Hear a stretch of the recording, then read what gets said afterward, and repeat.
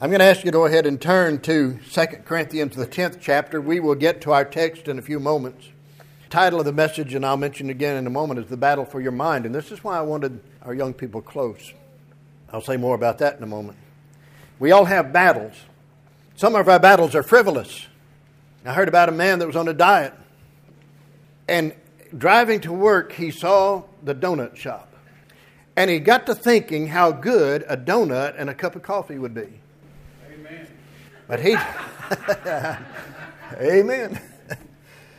And he got to thinking, well, I'll only do this if I feel like the Lord wants me to do this. And I'll only stop at the donut shop if there's a parking place right in front of the building.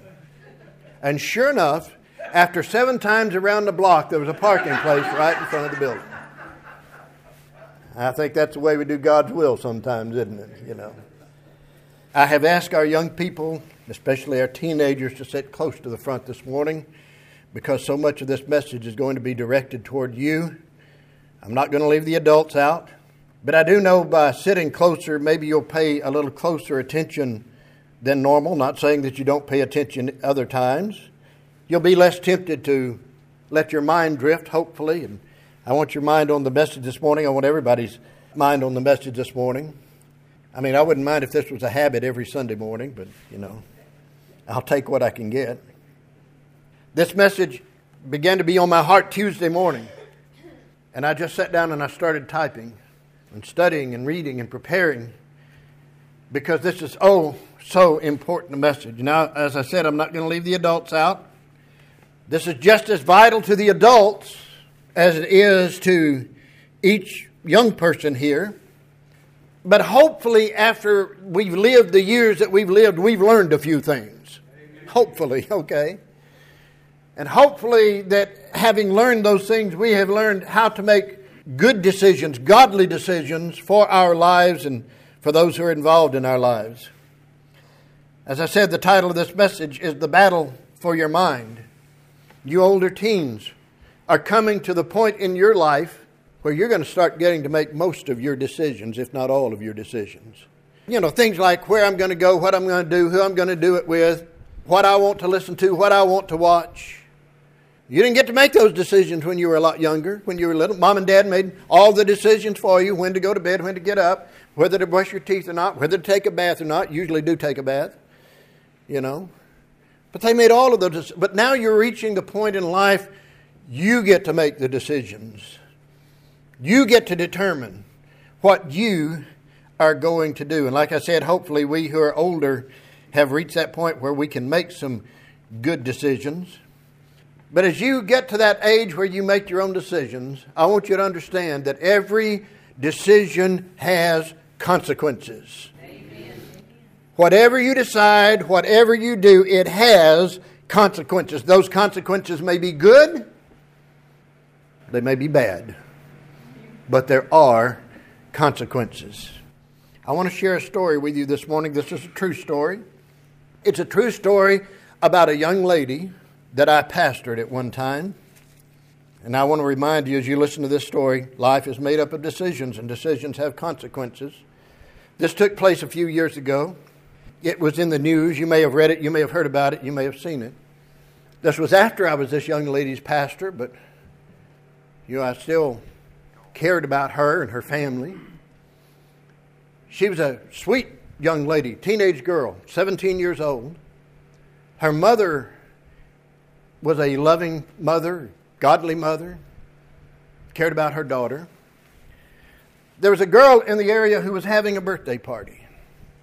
And she invited all of the kids to her birthday party. Now, I don't know whether this girl knew this or not. I certainly believe if her mother had known it and known that she intended to go, her mother would have said, no, don't go. Alcohol was being served at this party. And for whatever reason, this young girl went. And no, this is not going to be a story about, driving under the influence. Something a lot more tragic happened. As guests showed up at the party, and for whatever reason, and we don't know the reason, I don't guess, the mother of the girl who was having the birthday was running around the house, walking around the house with a loaded, high-powered automatic weapon, a rifle.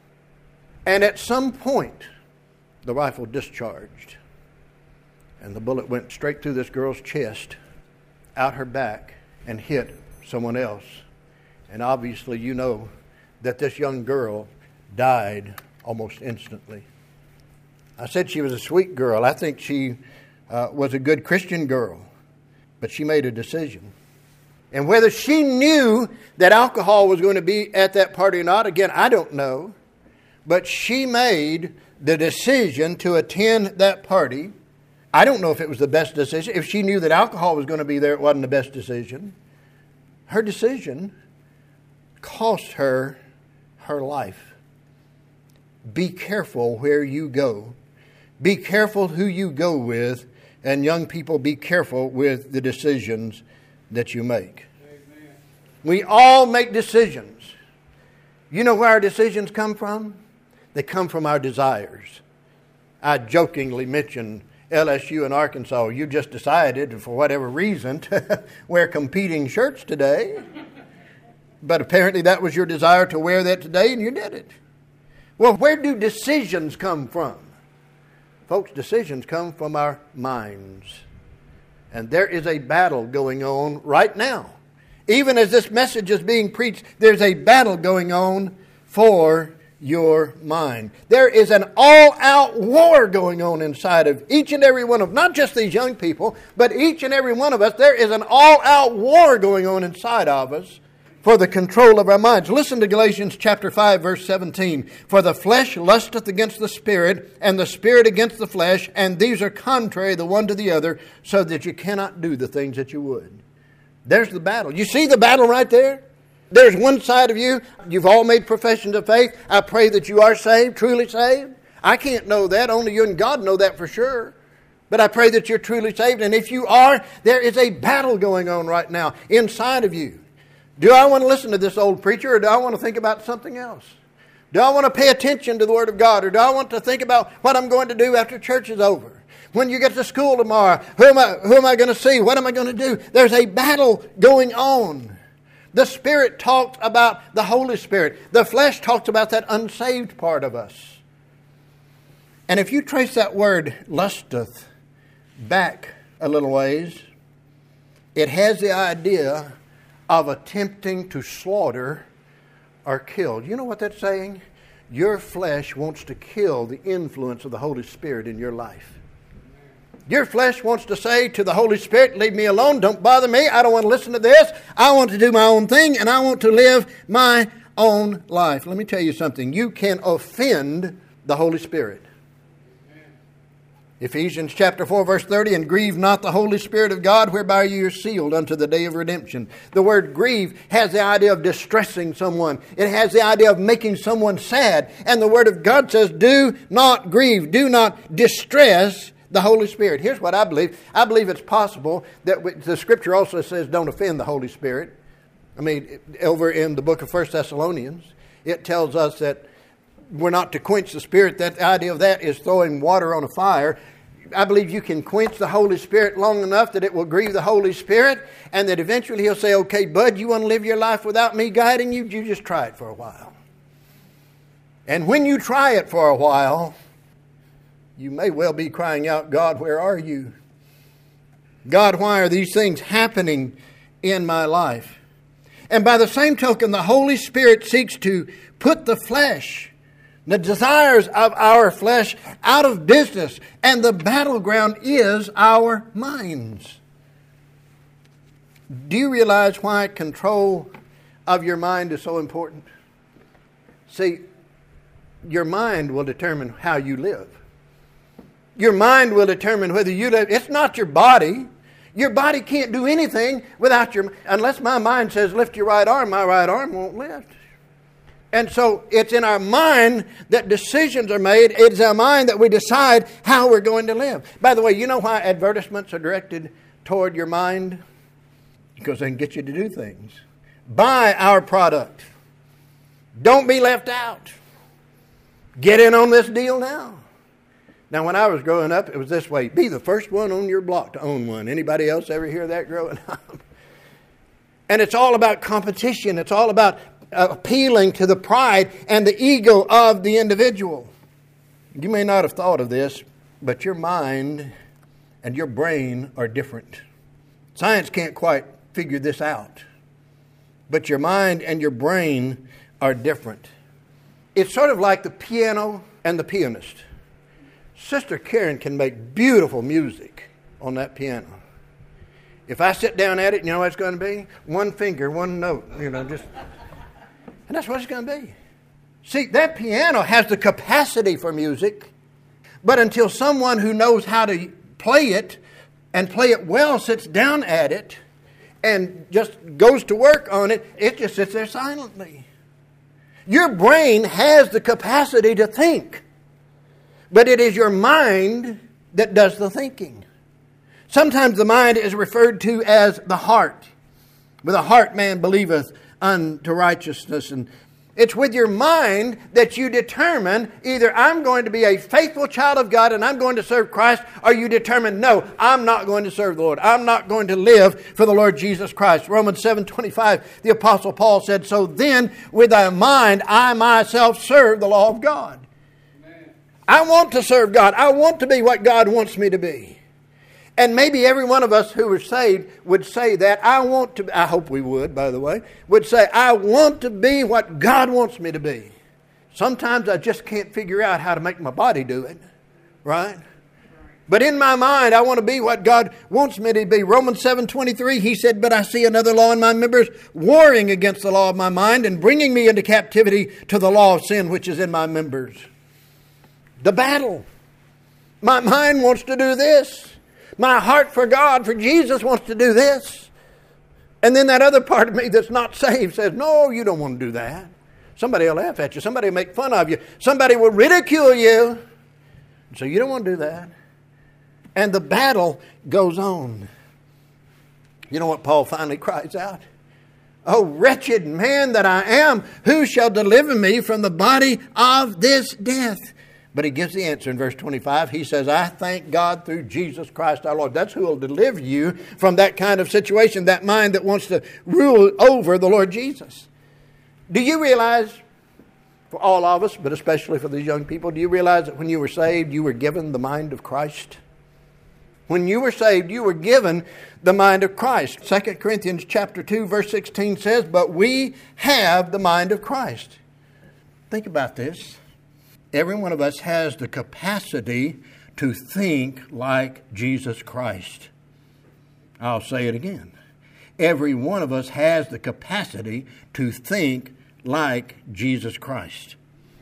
Several years ago, the little phrase or the letters WWJD were popular. What would Jesus do? WWJD, people wore wristbands. WWJD, what would Jesus do? I always thought, well, he wouldn't pay $4 for a wristband like that. What would Jesus do? See, those of us who are saved can answer that question. We have the mind of Christ. Amen. What would Jesus do in this situation? How would Jesus react in this situation? I don't know how a lost person, if he were to ever ask that question, could rightfully answer that question, because a lost person doesn't have the mind of Christ. But we have the mind of Christ. Young people, older teenagers especially, and adults, the devil wants your mind. The devil wants your mind. And he wants my mind. You know, if the devil can get the pastor's mind, he can lead a whole church into error, or he can destroy it. Either way. So the devil wants your mind. The devil wants my mind. In fact, he wants the minds of as many as God's children as he can get, and he's getting a whole lot of them today. Whole lot of God's people who are thinking like the world, thinking like the flesh, living for the world and for the flesh. Just because you are born again does not mean the battle's over for you. In fact, when you were saved, the battle just started. 2 Corinthians chapter 10, we're going to read our text now. 2 Corinthians chapter 10, beginning in verse 3, for though we walk in the flesh, we do not war after the flesh. For the weapons of our warfare are not carnal, but mighty through God to the pulling down of strongholds, casting down imaginations and every high thing that exalteth itself against the knowledge of God, and bringing into captivity every thought to the obedience of Christ, and having in a readiness to revenge all disobedience when your obedience is fulfilled.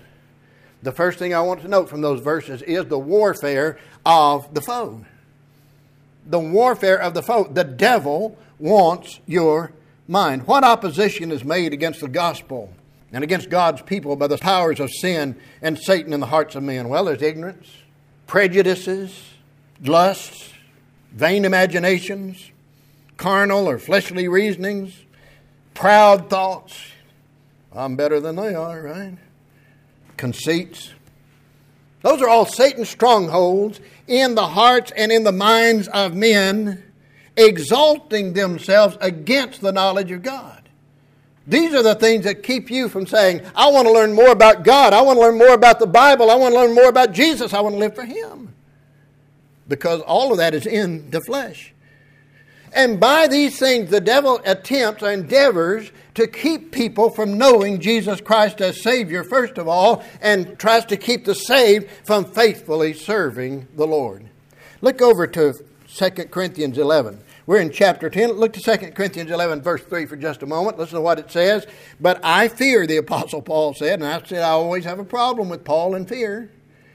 But there's some things he feared. I fear lest by any means, as the serpent beguiled Eve through his subtlety, so your mind should be corrupted from the simplicity that is in Christ. Satan is subtle. That word subtle means that he's full of trickery. He's full of guile. He will promise you the world and he'll pay off in counterfeit money every time. He said, I'm afraid that as he beguiled Eve, the idea is that he's completely seduced Eve. He led her astray. He led her to thinking. What did he say to her? Well, has God said you should not eat of every tree of the garden? In other words, he's saying God doesn't want you to have any fun. God's a cosmic killjoy. He's making all these accusations against God. Well, that wasn't true. But that's Satan. He's a liar. The scripture says, and the father of lies. He beguiled Eve, and Paul says, I'm afraid that your mind should be corrupted, that your mind should be spoiled, that your mind should be ruined, depraved by immoral influences, by the influence of the devil, that they should be depraved and taken away from the simplicity, and that word simplicity means purity there, the singleness of heart, that your mind should be taken away from the simplicity that is in Jesus Christ. Here's what Paul's saying. I'm afraid that the devil's going to seduce some of you, and I am, okay? I care about you. I'm afraid the devil's going to seduce some of you and corrupt you. That word corrupt means to cause, to wither, to ruin, or destroy, and move you away from the purity and the single-mindedness that is in Jesus Christ. Amen. Paul said, I fear, listen, I say I fear. I fear for our young people. I fear for this church, for every member of this church, folks. And you know what Paul's doing here in the 11th chapter of 2 Corinthians? He is taking the position of a loving father over this church. He says, I have godly jealousy over you. Now, there's some jealousy that's bad. When you're jealous because somebody had something good happen to them, or you're jealous because of something else that's going on, that's bad. But God says, I have a godly jealousy. Paul says, I have a godly jealousy. Now, godly jealousy wants to protect people they love. A loving father wants to bring his daughter to the marriage altar, a virgin, and wants her to marry a virgin boy and remain pure right up until the point that they become one as husband and wife. That's what a loving father wants for his daughter, even for his son. And that's what Paul wanted for the church at Corinth. And that's what your pastor wants for this church. That we would be a chaste or a pure virgin to Christ. He said, I've espoused you, that I may present you as a chaste or as a pure virgin. Now the espousal was, we were talking about that in Sunday school.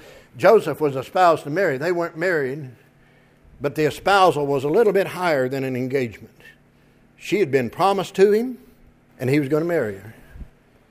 And Paul says, I have espoused you. This church The members of this church are espoused to Christ.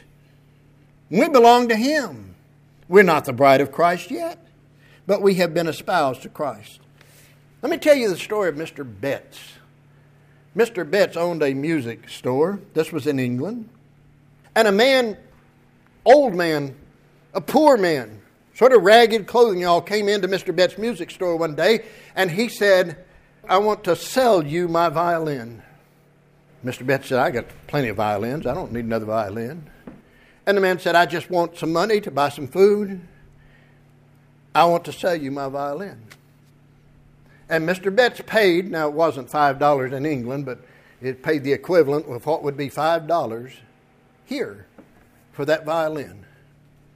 And being a musician, Mr. Betts, after the man left, picked this violin up and began to play, and beautiful, sweet music started coming out of this violin.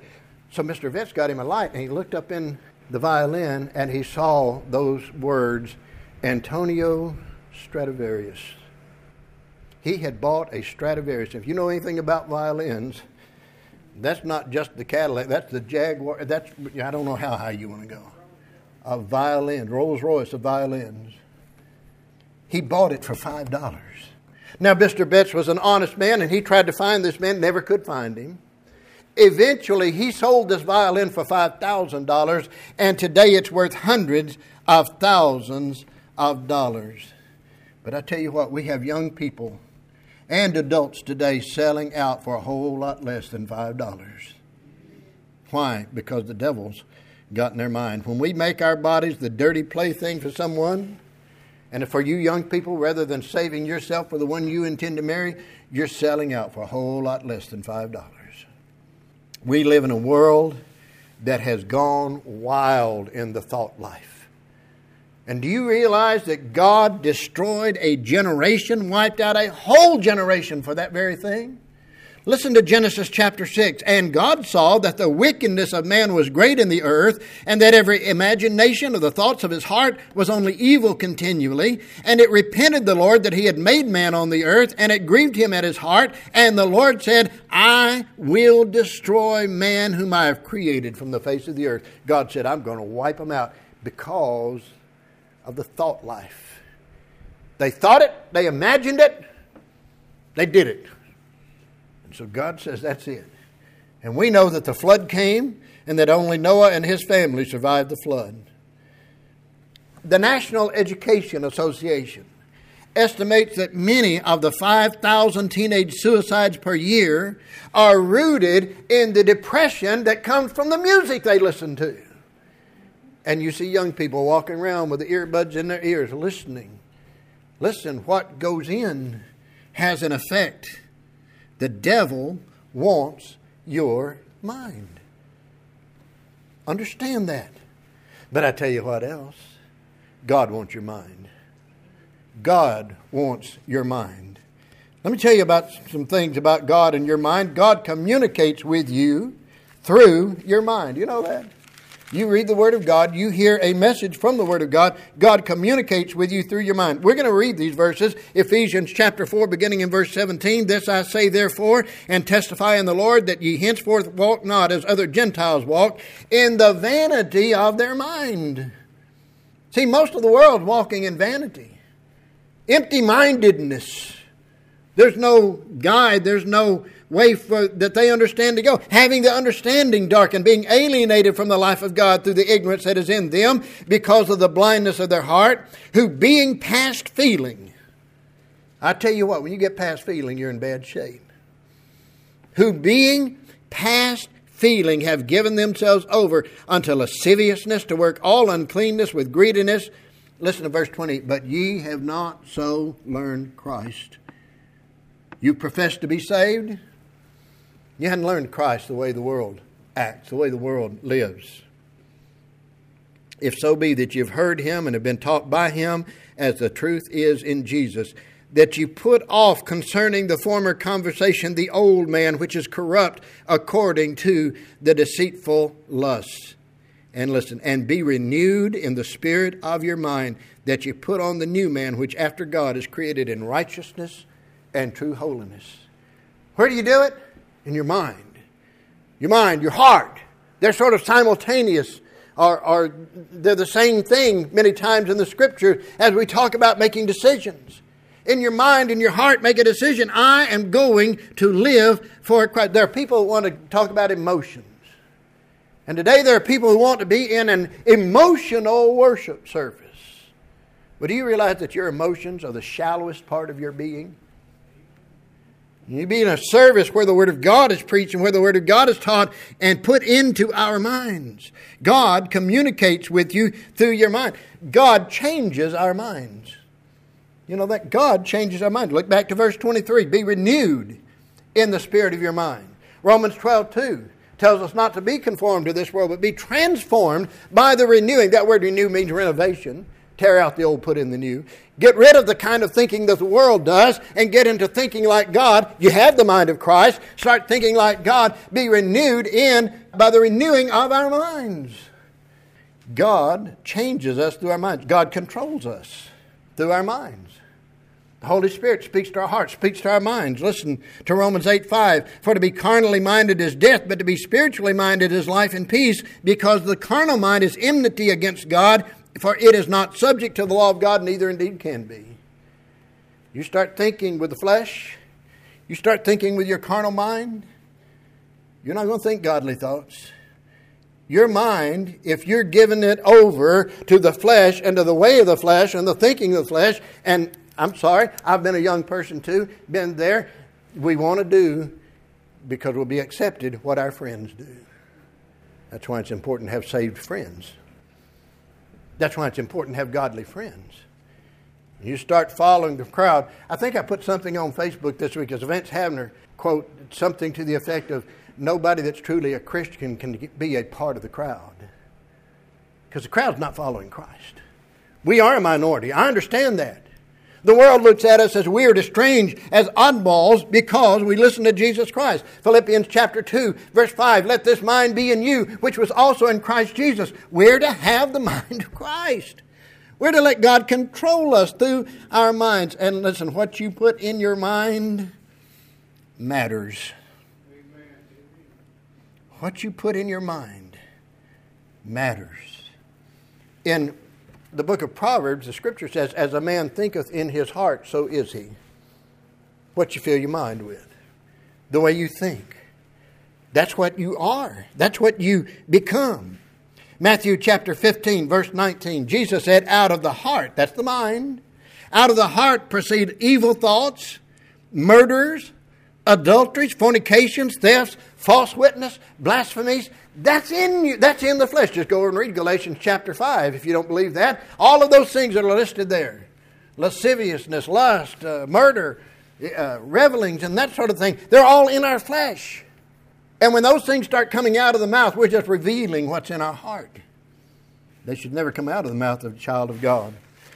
Philippians, the 4th chapter, the 8th verse, tells us what we're to think on. Finally, brethren, whatsoever things are true, whatsoever things are honest, whatsoever things are just, whatsoever things are pure, whatsoever things are lovely, whatsoever things are of good report, if there be any virtue, if there be any praise, think on these things.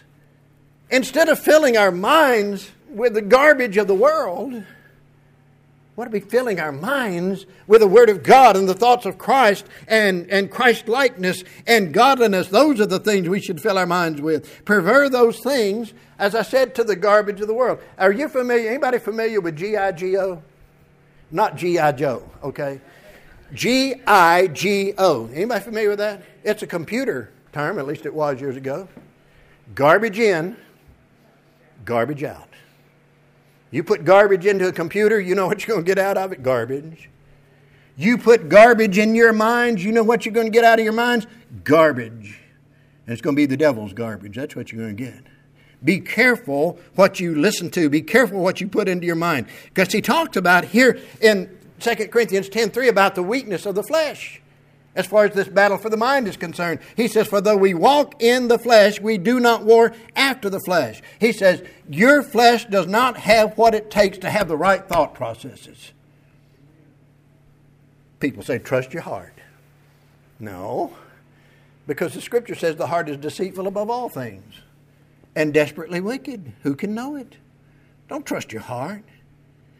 Now, we have to live in this world in the flesh. I heard a preacher telling about that and talking about he was at the grocery store one day and a woman saw him. She said, "Oh, preacher, you have to buy groceries?" He said, "Yeah, I sure do." He said, "I even have to take the garbage can out to the curb in the rain, you know." We live in the flesh. We have to do some things in the flesh. I had a woman tell me one time we'd gotten into a big discussion, and, you know, I told her, "Yeah, I'm human, you know, and I would like to have a nice house, and I would like to have, you know, some comfort, financial comfort, just a little bit, you know. I'm not trying to be a multimillionaire or anything, but just some financial comfort." She said, "Oh, but you're a pastor. You shouldn't think about those things." I'm sorry. I mean, the electric company doesn't send me a notice and say, "We've paid your bill because you're a preacher." You know. Or, "Here, move into this mansion because you're a preacher." You know, my mansion's not here. It's in heaven, all right? No, we live in the flesh, but we don't fight with the flesh because we don't fight against flesh and blood. Ephesians chapter 6. I'll tell you where our battle is. Beginning in verse 10, "Finally, my brethren, be strong in the Lord and the power of His might. Put on the whole armor of God that you may be able to stand against the wiles of the devil." That's the devices. "For we wrestle not against flesh and blood, but against principalities, against powers, against the rulers of the darkness of this world, against spiritual wickedness in high places. Wherefore take unto you the whole armor of God that you may be able to withstand in the evil day, and having done all, to stand." Our battle is not with the Republicans. It's not with the Democrats. It's not with the independents. It's not with Washington, D.C. It's not with the guy who sells alcohol or the guy who sells drugs. Our battle is on a higher level than that. Spiritual wickedness in high places. Okay? Our battle is with Satan himself. And you can't win that battle operating in the flesh. And this battle will not be won by education. I'm not against education. I'm just going to look y'all in the face and tell you, I think you ought to be the best student you can be and make the best grades you can be. You go to college, some ungodly professor starts trying to teach you the theory of evolution. You learn just enough from that to give it back on a test, and once you've given it back on a test, forget it. It's garbage. God created the heaven and the earth. I am not against education. I'm tired of God's people being accused of being ignorant, slow-minded, and those sorts of things. I thank God for the education that I had, but I try in that education to glorify God, to use it in a way that will lift up the Lord Jesus Christ. When you take a sinner and you educate him, you know what you got? You got an educated sinner. That's what you got. He just knows how to sin better. And that's what we have in our world, and in many places running our world today is educated sinners. Legislation's not the answer. You can't control the thought process with legislation. Amen. We have hate crimes now.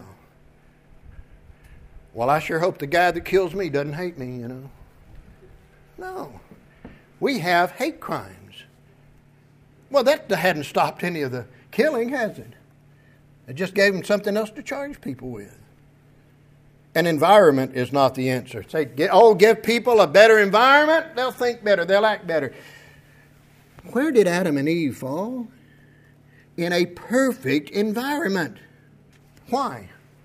How? Because the devil messed with their minds. The devil got Eve to sin and she got Adam to sin.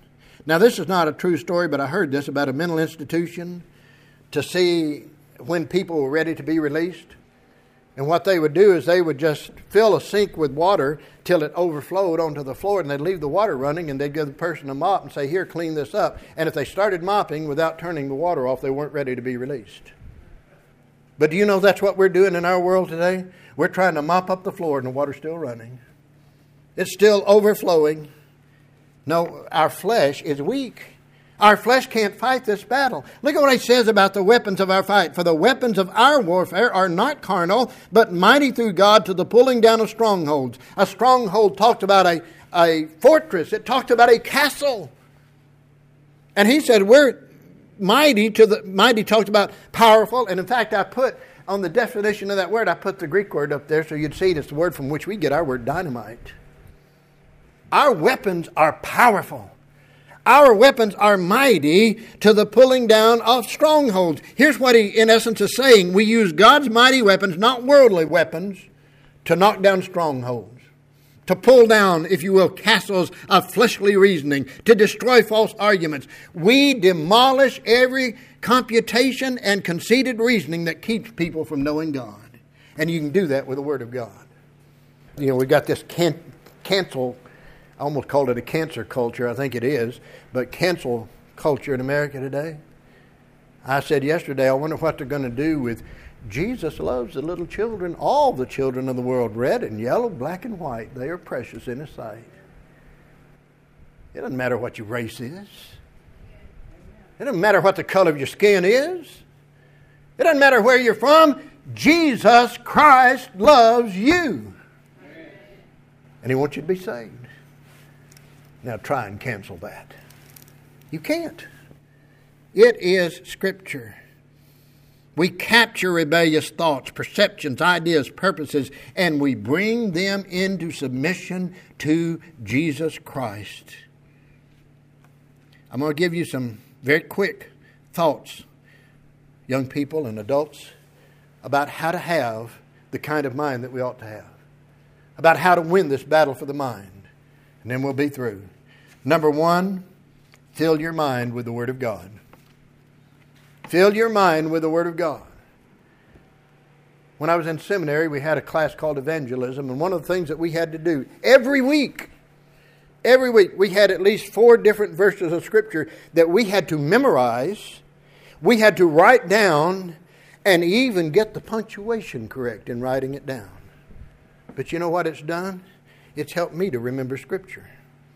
Try just to help you remember a verse of Scripture. Write it down a few times. I tell you what, you'll learn, you'll remember it. But fill your mind with the Word of God. Do you realize that God has created us in such a way that we can't think 2 thoughts at the same time? You can't have the thoughts of the Word of God in your mind and have the thoughts of the devil in your mind at the same time. One's going to cancel out the other. And if you just fill your mind with thoughts of God and God's Word, see, just train your brain. That's all I'm saying. Train your brain to be filled with the Word of God. Number 2, avoid bad influences. Fill your life with godly influences. 1 Corinthians 15:33, be not deceived, evil communications corrupt good manners. One idea of that verse is this: bad company corrupts good character. You know, there's an old saying, at least I heard it growing up, you're known by the company you keep. You run around with a bunch of thieves and criminals and people like that, you know what everybody's going to think about you? Well, you're just one of them. You're just as bad as they are. But now as a child of God, if you don't run around with people like that, if you surround yourself with people who are godly and influenced by the Word of God and godliness, then you'll have a different reputation. We're known by the company that we keep. Proverbs 22 verse 10 says this: cast out the scorner, and contention shall go out, yea, strife and reproach shall cease. You know how to get rid of reproach and strife and all of that in your life? Just say to the scorners, to say to those who don't want to know Christ, who don't want to live for Christ, I don't have time for you. I'll witness to you, I'll tell you how to be saved, but we can't hang out. Get rid of the scorning, get rid of the scorners, the Word of God says. And then remember these few things. Number 1, the sovereignty of our commander. We're in a battle. We have a commander, and his name is Jesus. The sovereignty of our commander. You look at chapter 10 in 2 Corinthians verse 7. Do ye look on things after the outward appearance? If any man trust to himself that he is Christ, let him of himself think this again, that as he is Christ, even so are we in this world. Jesus Christ is to rule your life. He's to rule my life. People say, well, it's my life. I'll do what I want to do. No, you won't. It's not your life. If you're saved, you're bought with a price, and that price is the precious blood of Jesus Christ. We don't have a right as children of God to say, well, it's my life. I'll live like I want to live. We belong to Christ is what that verse is saying. And do this, because I've said this, I think, before when we've been going places with our young people. Remember whose you are. And remember who you represent. But I tell you what, the same is true at school tomorrow. Remember who you belong to. And remember who you represent. If you've tried to witness to any of your classmates, if you've told them, hey, I was saved and baptized and I'm a member of Bethel Church, guess what? They remember that. For us adults, people we've talked to, they remember that we've talked to them about the Lord. So remember the sovereignty of our commander. Remember the certainty of courage. Philippians chapter 4. Oh, I love these beautiful verses here in Philippians chapter 4. Beginning in verse 11, listen to this.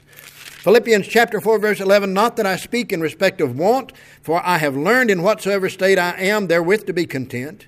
I know both how to be abased and I know how to abound everywhere, and in all things I'm instructed both to be full and be hungry, and both to abound and to suffer need. I can do all things through Christ which strengtheneth me. But look at what he says. He says, first of all, in verse 11, I have learned. He said, I've learned some things. You need to learn some things. You need to learn what God expects of you. You need to learn what God can do with you. What God can do for you. Then he says in verse 12, not only I have learned, but he says, I know. See, the only way we know something is to learn it. And Paul said, I have learned. And now it's not just a thought with me. It is a knowledge. It is a certainty. I know whom I have believed and am persuaded that he's able to keep that which I've committed unto him against that day. We know that all things work together for good to them who love God, to them who are the called according to his purpose. I have learned. I know. And what does he say in verse 13? I can do. When you learn it and you know it. And I don't just mean know it up here. I mean know it here in your heart, where it's a part of you. When you learn it and you know it, then you can do it. And then finally, the surety of our victory. The surety of our victory. 1 Corinthians chapter 15, verse 55. O death, where is thy sting? O grave, where is thy victory? The sting of death is sin, and the strength of sin is the law. Listen to verse 57. But thanks be to God, which giveth us the victory through our Lord Jesus Christ. There's only one way to have victory, and that is to know Jesus Christ as your personal Savior. And then over in 1 John chapter 5, verse 4, for whatsoever is born of God overcometh the world, and this is the victory that overcometh the world, even our faith. Victory. We all want victory. Two of our young ladies, or one of them, I don't know whether it's both of them or not, had victory the other day. We've got a high jump champion in here. She won first place. The school won the track meet. Victory is sweet, isn't it? Don't you love to win? I've told you before, I hate to lose. I love to win. I hate to lose. All right? Victory is sweet. Well, you want true victory? You want the victory that counts? See, what will happen, the memories and the thoughts of the victory the other day will eventually fade. You'll have a ribbon or medal or something. But there's one victory, the thought of it will never fade away, and that is the victory that we have in and through the Lord Jesus Christ. Amen. I'm going to close with one verse of Scripture. And it involves the verses I mentioned just a few moments ago. How do you guard your mind and protect your life for Jesus Christ? Ephesians chapter 6, verse 13. Wherefore, take unto you the whole armor of God, that you may be able to withstand in the evil day, and having done all to stand. Stand therefore, having your loins girt about with the truth, and having on the breastplate of righteousness. That'll cover your heart. And your feet shod with the preparation of the gospel of peace. You know, those were hobnail shoes, and sort of like cleats. You know, you could dig in with those and not be moved. Get the Word of God in your mind and in your heart so you won't be moved. Above all, taking the shield of faith. You need faith. Because one day it'll get dark. I mean, darker than it is now. I'm not talking about outside light or the lights in this building. I'm talking about spiritual. Folks, it's getting spiritually darker and darker and darker every day in this world and in this nation. And when it gets dark, you know what you need? You need faith. I can walk through our house with the lights out unless Joni changes the furniture around. Because I have faith it's going to be right where it was, you know. But you need faith. And you know what you're able to do? You know what the shield was? It was a metal shield, but it had some kind of covering on the front of it. So when the arrows and the darts would come in, they'd stick in that. And they were usually flaming. and they'd hit that and they'd just burn out. You were saved from injury. The shield of faith wherewith ye shall be able to quench all the fiery darts of the wicked. You need your head protected. Take the helmet of salvation. And the only offensive weapon we have, the sword of the Spirit, which is the Word of God. You need the Word of God. So he tells you how to dress up for the battle. And we're going to go through this battle every day. It's a battle every day. Am I going to live for Christ today? Or am I going to give today to the world, to the flesh, and to the devil? Every one of us, not just these young people. You know, they probably get hit more with more garbage at school. I'm not downing school, by the way. But probably get hit with more of it than you and I do on a daily basis. But you can get all dressed up in this armor and you can never go to battle. Because verse 18 here in Ephesians 6 is the battle. Praying always. Praying how often? The scripture says in 1 Thessalonians, pray without ceasing. Does that mean, preacher, I got to be down on my knees all the time? I've got that song in my head, by the way. Can't get it out, way down on my knees. Praying to my Lord every day. You familiar with that song? Oh, Satan tried to tell me the Bible was a lie, that Jesus did not care and that I would die. So I got way down on my knees. And I prayed to my Lord. Praying always with all prayer and supplication. And that's what you need to be doing. Start your school day. Start your work day. Start your every day, whatever you do, out with prayer. End it with prayer. Just infuse some prayer into it in the middle of it. Pray without ceasing. Be in constant attitude of prayer so you can go to the Lord at a moment's notice. I told you, walking through Walmart, sometimes I just say, something comes up, I say, Lord, I can't handle this, you got it. And I'll actually literally turn because I know He's there beside me. There's a battle for my mind and for your mind. Oh, Satan would love to get the mind of these young people. See, this is not the church of tomorrow. This is the church of right now. Amen. Because their training's going on right now. Amen. Somebody suggested, and I think it's a good idea, some of our young men would like to be ushers and take up the offering one Sunday a month. That's fantastic. Go ahead and do it. I have no problem with it.